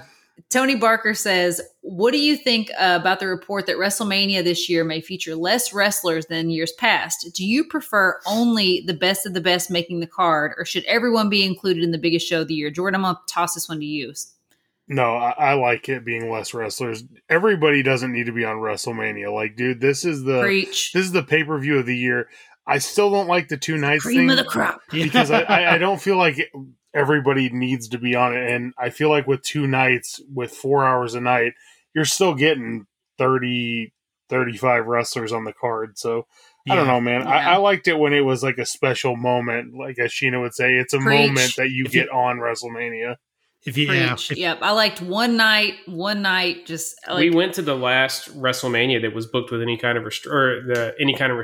31. It was only 7 matches. After that, beyond that, it just got insane. I remember. I mean, I was like passing out at WrestleMania 33. There was like 13 matches. And it was a badass card. There was like no wasted space, but yeah, it's a lot. I think there's a happy medium where you make the people with the actual matches make that special, right? Like you got to bust your ass all year to earn that WrestleMania match. But dude, give us the Battle Royals, dude. Like bring the Battle Royals back on the card. And that's how you get everybody on there, dude. Those are always fun. Yeah. There's always some good spots. And you got 2 nights. Do the women one night, the men one night, man. Yeah. So all today. I would say if you're listening to this now, definitely right after listen to the Raw Down, because we literally spent like I think 35 to 40 minutes discussing why everyone doesn't need to be on a WrestleMania card. Like it should only be the people that have storylines going in, the main, pretty much not the main eventers, but like, everyone that's like a main, the top, the top of the card and like, the upper mid card. Yeah. Dude. We don't need, as we call them, shit row, and like Ricochet and we don't know. No. Just start with the obvious one. We don't need Omos on WrestleMania. Like, dude, come on. Yeah. What are we doing here? Exactly, like, dude. Are we gonna because Brock's attached to him. That's are we going to put Braun in a main event spot now too? Like, what are we doing? No, that's what I mean. Like, we don't need everybody there. So yeah, definitely listen to that because we give our takes on that. So pretty funny though. All right, Mrs. Fig God, Ari Wells coming in with the question, right. And this might be my favorite question of the bunch. Uh-oh. It says in a zombie apocalypse, which wrestler would you want to be paired up with, Zombieland style? I'm going with Brock, dude. He can hunt, he can fish, he's a big badass dude. Like, dude, I'm going with Brock in the zombie apocalypse, dude. He's a survivalist, dude. That guy could survive out in the woods. Here's my thing, dude. I like my odds to survive. I can hunt and fish on my own. Yep. I'm going Daniel Bryan because he's going to know all the roots and stuff. That's a good call. That's a good call. And he'd probably beat me, but I at least have a puncher's chance of physically besting Daniel Bryan, whereas Brock, at any given moment, he could decide to just rip your arms off and beat you to death with them. Yeah, it's true. Brock's too risky, dude. Yeah, what if being a female? Yeah, maybe you're okay, but it's another dude, like, I'm not really feeling secure around Brock, dude. He could literally break my neck. He just pick you up and throw you to the walkers, dude, and like take off. Yeah. Yeah, that's the other thing. Daniel Bryan's got a harder goal, man, so he's probably not going to do that. He'd probably sacrifice himself for you. True, yeah, and you're right. I do like the angle of like going with the, he would know all the medicinal herbs out in nature, and Brock seems like the easy pick, but like, I don't know what kind of a hang Brock's going to be, dude. Like, I don't see Brock. It's if you're just the last 2 people on Earth, like. Do you see yourself having some like deep, long conversations with Brock? No, dude? Daniel Bryan is very intellectual. Yeah, dude. I don't see Brock talking to you, dude. I see him being like, he's going to be tasking you with shit, dude. Like, sharpen this stone, or, go into that house and like see if there's any ammo, dude. Like, oh, Marco, who are you going with in the zombie apocalypse? Man, you got to think about this too. Like, if you're with this person and forbid if they get bitten by a zombie, they become a zombie themselves. So you don't want a zombie Brock coming after you. You're definitely God. But that's true. I'm gonna have to concede. I think Daniel Bryan may be the optimal pick here. Yeah, I mean, I'm gonna go with Stone Cold. I think for mine, that'd be a good one. I think Stone Cold's a good one. He's the same idea. Outdoorsman. Definitely will have plenty of beer, so we can definitely get drunk a lot while we're running away from zombies and stuff. And Steve Austin's a good storyteller and stuff too. He knows how to drive a lot of different vehicles. Yeah, I've seen monster truck, Zamboni, 4-wheeler. So yeah. Yeah, he could just start up whatever. Yeah, he'll be, and if he does become a zombie, he'll be too drunk to chase you down, so you can get away from him. There you go.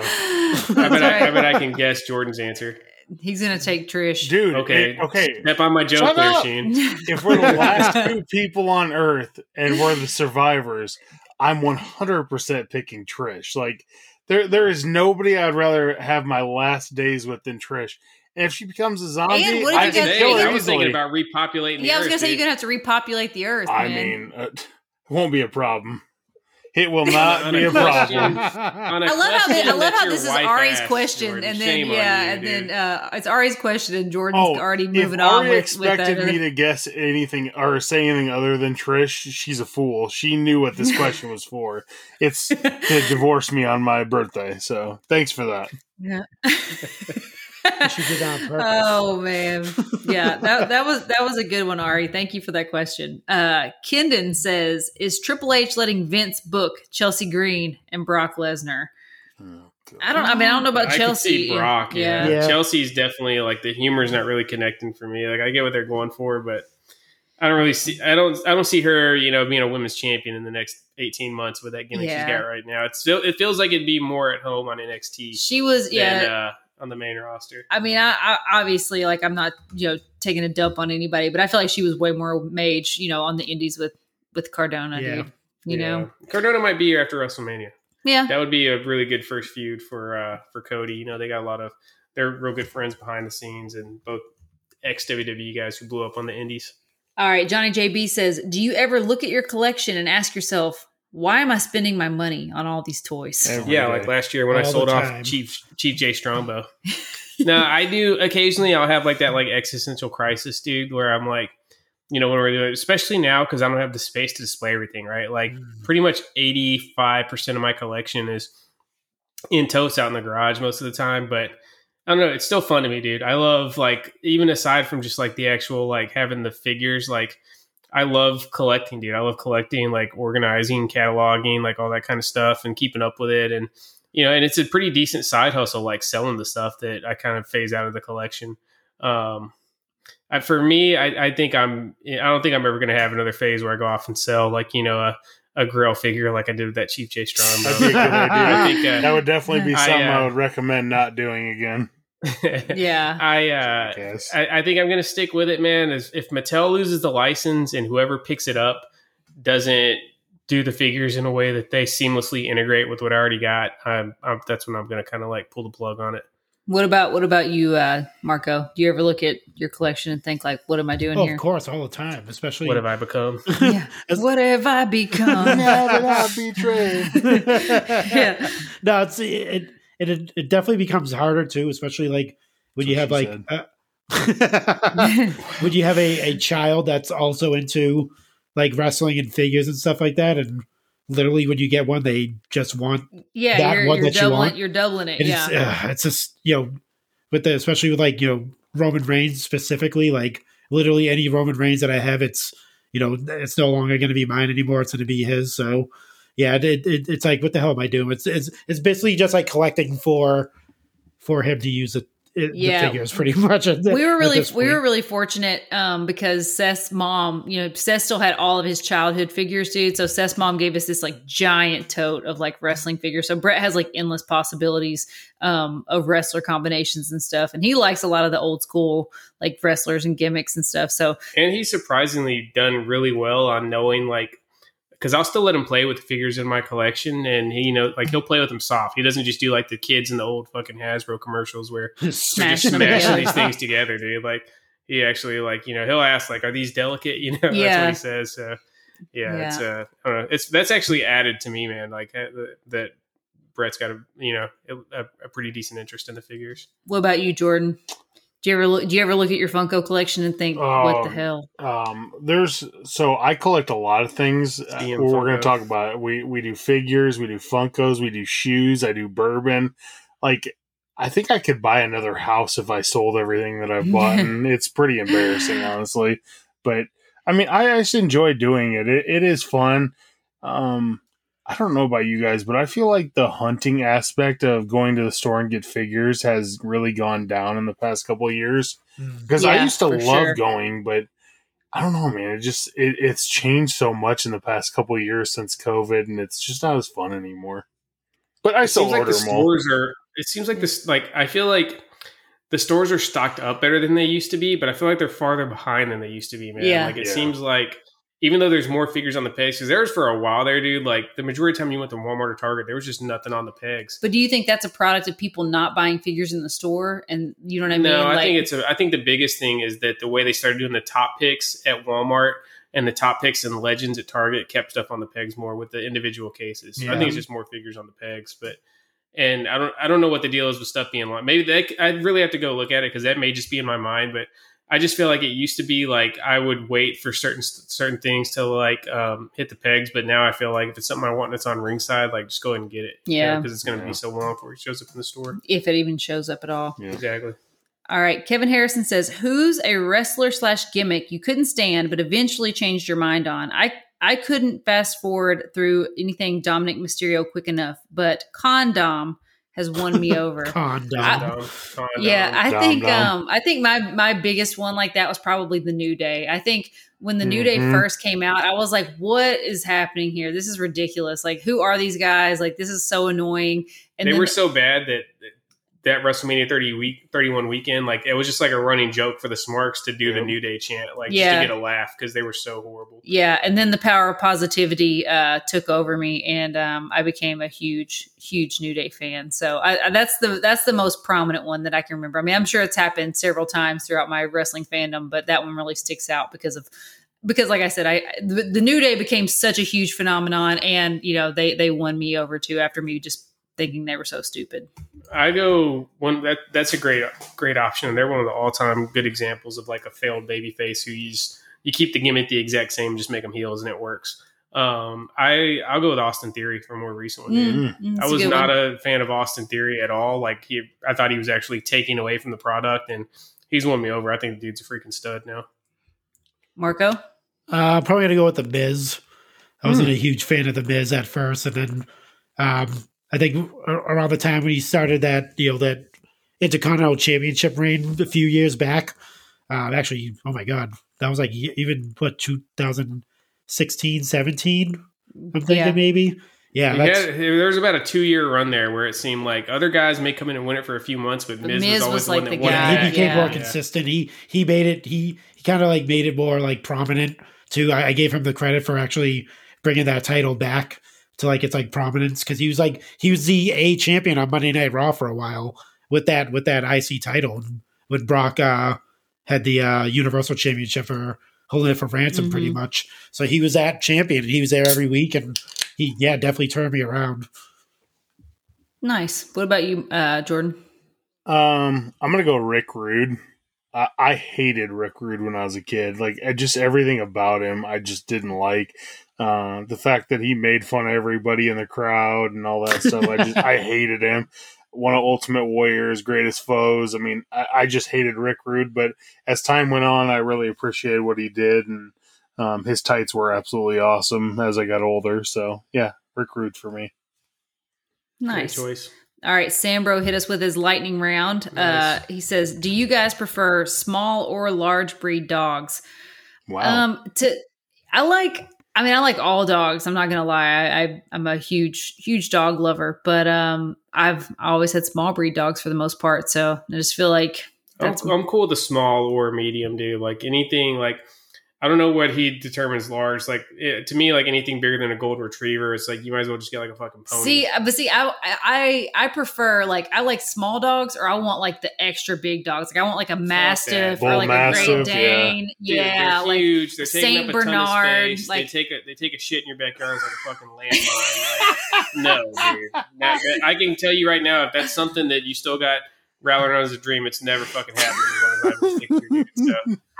I've never mentioned getting a large breed dog. I'm letting you know, like, don't bring it up again, dude. Like, I'm bold. I love that this man allows me to get like 25 chickens, goats. But a Mastiff is where we're drawing the line.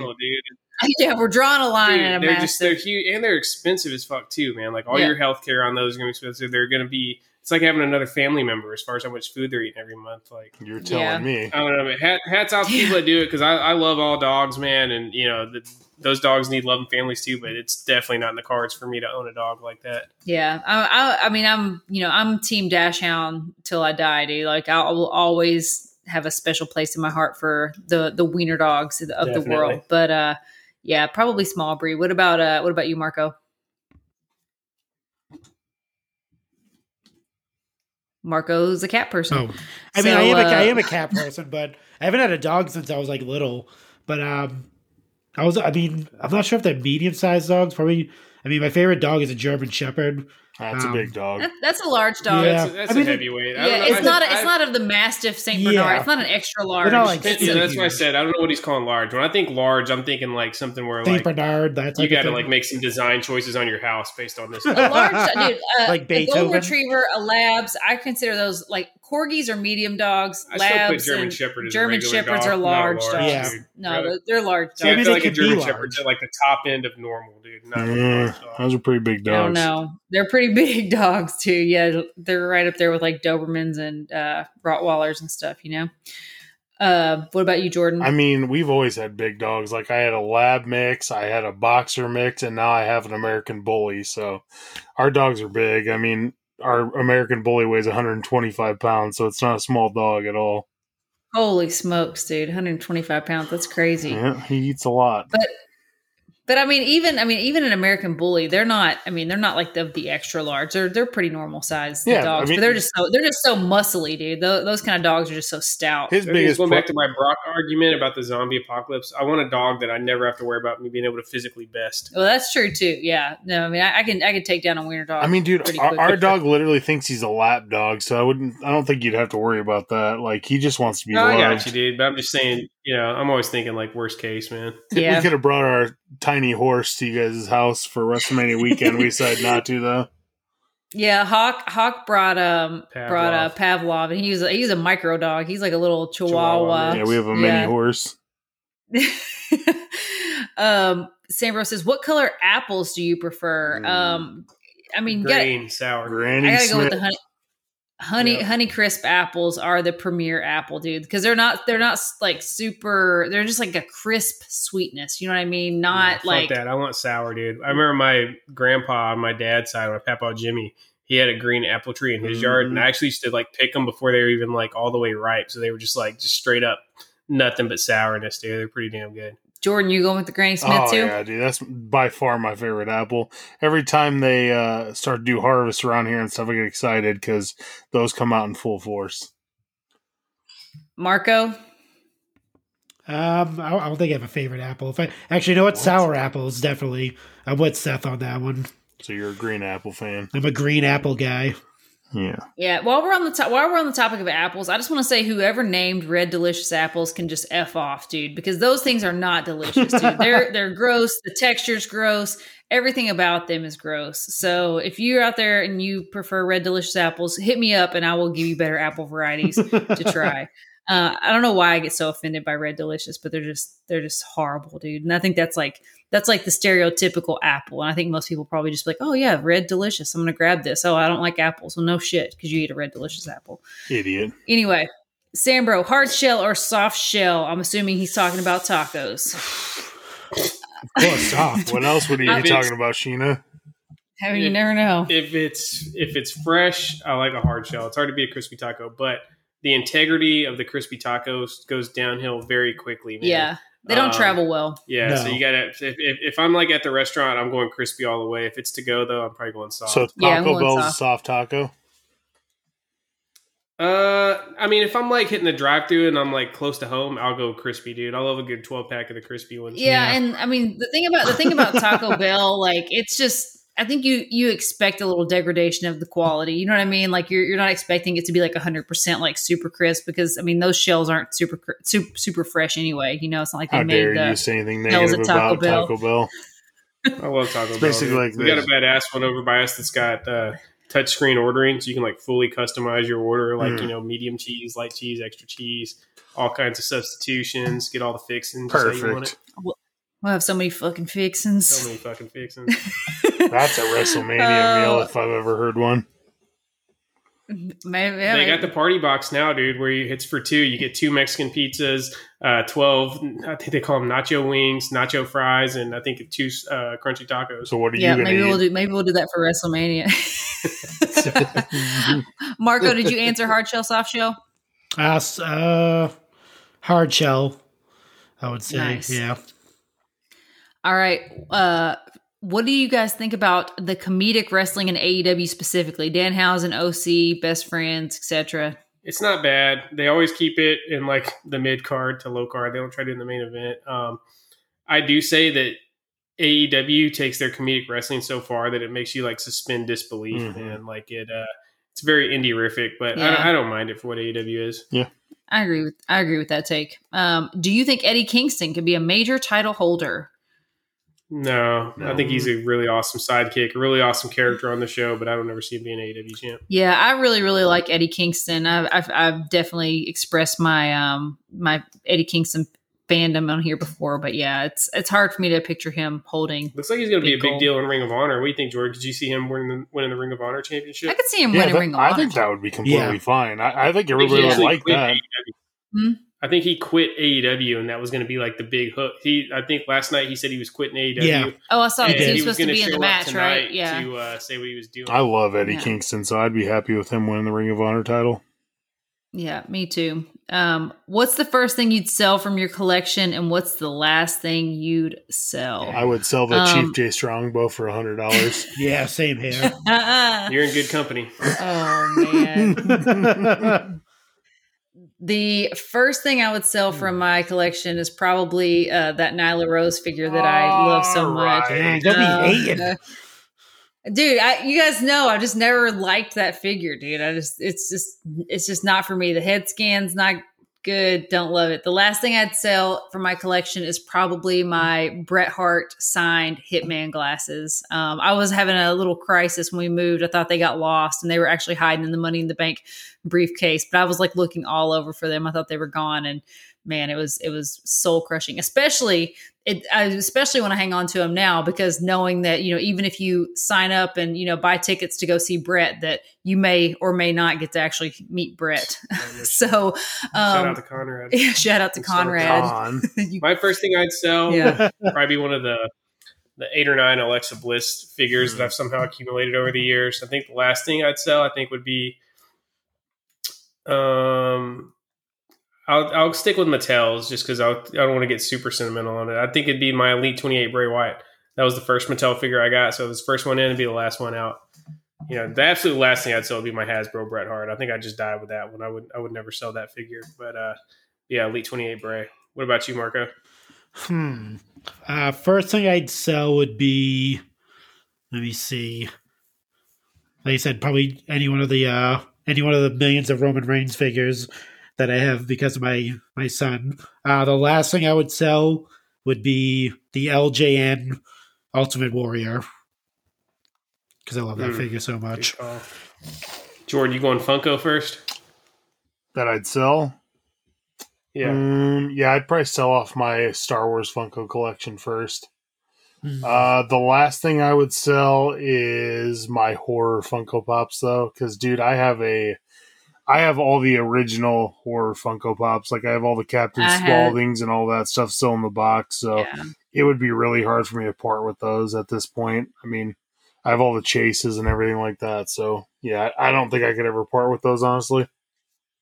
I thought you were going to say that cross-eyed Trish Stratus LJN figure that that's super sentimental. I mean, that's been signed and everything since you gave it to me. So yeah, it's really sentimental. That was the first time I ever met her. Was I got it signed? You weren't there, but still meant a lot to me.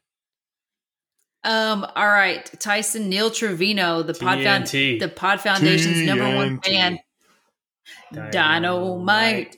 He says, non-wrestling question. What road snacks, drinks would you bring back and why? And I got some clarification. I said, well, drinks that are no longer being made or current snacks. And he said, no longer in production. So damn, I didn't even... What, so, I mean, it could be fast food, I guess, too. So like what are your road trip, essentials? That's hard. Oh man, give me a Surge. Give me some Squeeze-It bottles of juice. Surge. What about some Ecto Cooler? Some peanut butter crisps. Original Dunkaroos. Not these abominations. Some Butterfinger BBs. Oh, Butterfinger BBs. Oh my God. Let me tell you, this was a not too long ago. It was a recent retro. We went to Taco Bell and I ordered the freaking grilled stuffed burrito, dude. I used to love the freaking grilled stuffed burrito, and they stopped making it. And Seth laughed so hard. I was like, "You asshole!" That's I was been already for like 5 years.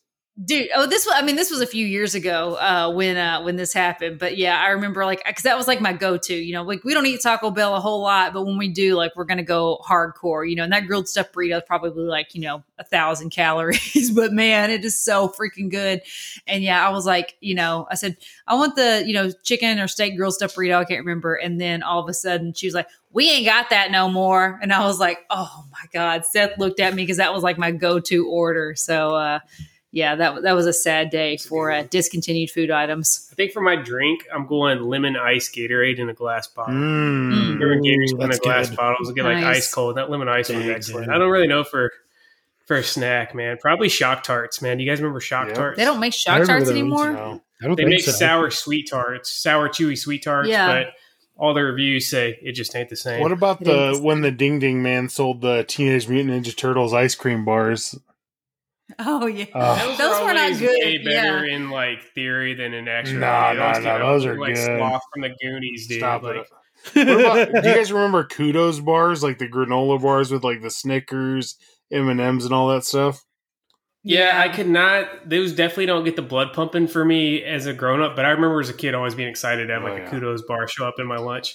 What about the WWE ice cream bars? If you had a cooler or something, oh yeah, but they came back out with those. They were not. They were not the same, dude. It was not even the same. Pale imitation. Do you guys remember the sour Altoids? Yeah, Altoid sours. That wasn't even that long ago. Really? I mean, that was like the last when we were 10 in high years. school. I feel like those have been around within the last decade. Cream Savers, those haven't been around in a long time. Those are out again now. Well, golly, you can get some Cream Saver all you want, Sheena. Oh man, do you remember man? They had James. Oh, I was gonna say there was one more. Remember the Keebler? They had those like magic middles. Do you remember those at all? It was like it was basically like the middle of the cookie with like cream in the middle of it. I feel like I remember that, but I can't place it. I'll have to Google it here in a second. James, what about the bubble gum beeper or the Fruitopia at lunch when we were in high school? Fruitopia. Oh my God. It's like straight sugar. Yeah. JCC posted this picture and it's a Keebler product. And I remember, I know that I've had these, the pizzerias. Oh yeah. Yeah. I was like, I can't recall like what they taste like. I'm sure they taste like pizza chips. The but closest thing to them now is like pizza flavored Pringles. And it ain't even close. Yeah, those are weird because those were almost like they had like a pizza on a dough tortilla? flavor. It's like it's similar to a corn chip, but it really was like almost like a dough chip, dude. Did you know that I just saw that our buddy Joe Harrison, he was doing a food tasting on his Facebook page of barbecue Doritos. Yeah, those are good. He's always doing food. I know, tastings. but I've never seen the barbecue Doritos before. They're at Sam's Club. Yeah. Well, that was a Sam's Club exclusive. I think they. Do you guys remember? Do you remember Whisker biscuits? Whoa. Whisker No, Sounds like biscuits. another thing from Urban Dictionary. So I'm giving her the Whisker biscuit. Husker do's and Husker don'ts, and Yeah. no, how come no one's picking this up? Joe Dirt. Dude, I literally called Whisker Yes. biscuits. After you said Hooskadoos, I was picking up what you were laying down. Brian Vermeer says, eliminate one from history, Factions Edition. Oh, no. Four Horsemen, NWO, or DX. Eliminate DX. Okay. So we don't have to do the 50-year-old. Marco's going with DX. Go with the Four Horsemen, dude. The DX, I'm only saving DX off that original 97 run, dude. No. From fucking Yeah, I was going to eliminate the Horsemen too. From SummerSlam 97 to WrestleMania 14, Shawn, Triple H, Chyna, and Rick Rude, man. Like, give me that all day long, Nope, dude. DX is gone. The Four Horsemen, like, what did the Four Horsemen ever really do that was cool, man? Other than like nothing, but dude, at least they are not doing shit when they're 60 years old in the middle of the ring on a Raw. Only 30. push wrestling to the forefront. I mean, yeah, that's because there's guys like fucking Paul Roma in the Four Horsemen. Who gives a fuck about that, dude? Like, Sid. NWO is the only untouchable Lex. one in this question. Just so we're clear. True, yeah. True. The debates between DX, and if you want to tell me, I would listen to an argument about how crappy DX got basically any time after the year 2000. But I just think that 97 run was crazy, dude. Like, so Yeah. and there's really nothing that's drawn me into the Four Horsemen other than like, just the nostalgia. Mm-hmm. All right. Zach Hertzler says cold sub or hot sub. And what sub is it? I like a cold sub, dude. Yeah. I'll take a cold sub. I do like a nice Philly cheesesteak, or occasionally I'll go with something toasted, Meatball. but I like if I go to Subway, I get a cold cut trio, dude, all day That's a long. good sub. Marco? Yep. Hot sub, steak bomb all day. Jordan? I'm a hot sub. I love Jersey Mike's hot sub, so yeah, definitely a hot sub. I like a hot sub too, but I would have to say this is gonna sound so gross, but like the Subway tuna sub is like so. I don't know why. Ari loves that. Okay, Subway makes a good tuna fish, dude. It's good, man. I don't say I'm the only one out of this group that's worked at Subway, so I am the only licensed sandwich artist slated on. All right. I feel like the hot, like, don't get me wrong, a hot sub is awesome. It's delicious, but I feel like it's cheating, dude, because you get the melty cheese. You get all the grease and juices flowing more out of the meat. I feel like if you really want to know how good a sandwich place is, a submarine sandwich should be a cold sandwich, I think. Yeah, if you really want to know like who makes the best sub in your city, you need to go cold, man. Because that's going to determine like the bread. You know what I mean? Because like you separate the boys from the men. Yeah, because anybody can like toast or grill some bread. I think it's just two totally different products. Because I love a hot sandwich too, like a hot sub sandwich, like Philly cheesesteak or meatball, or even like a hot like deli meat sandwich. But yeah, I just think like Seth said, you got to go with the cold sandwich to really separate the men from the boys and see who's really got it, because you can just add salt and cheese whiz to anything and it's like, oh yeah, this is delicious, Ugh, no. Salt and cheese whiz. Speaking of language now. Yuck. Cheese whiz, cover me in it. And then Brian Vermeer says his last question: do you know what paprika actually is? Do any of you guys actually know what paprika? I mean, I know. Isn't it like a ground or a dried up like red pepper flake or something like that? Not red pepper flake. Seth, do you know? It's paprika. Marco. It's like it's a spice, right? Yeah. Yeah, no, actually Jordan's kind of right. It's like red pepper spice almost. It is, but it's not a red pepper flake. It's actually just like a ground up, like dried and dehydrated powder. Ground up red pepper. Yeah. It's like the white people spice. You know what I mean? Like because there's like like it's like there's guajillo peppers. You know what I mean? Like if you're seasoning something up, it's not going to be that spicy. Paprika is not a spicy spice. God, no. It's more of a just a little bit of a accoutrement. So yeah, but it is ground up red pepper. Great on deviled eggs. Is that it for the listener? Yeah, that's it. Thanks, Brian, and it's on a high note, man. That was a good one. Hit us with another food related question last week. But yeah, thanks to everybody that wrote in the listener mail. It's always fun. We really enjoy answering you guys' questions, especially stuff that strays a little bit off outside the squared circle. Sheena, remind the listeners where they can find you guys on social media. All right, before we get into trivia, you can find me on Instagram at Chick Foley. Marco runs the Twitter machine over at Chick Foley Show. Find all of our Pod Foundation brothers and all of the links to all of our partners at chickfoley.com. Join our Facebook group at chickfoley.com as well. And are you ready for some trivia, Seth? Let's do it. I'm ready to break my own record, get another streak going after these two jabronis went one and done in the last 2 weeks.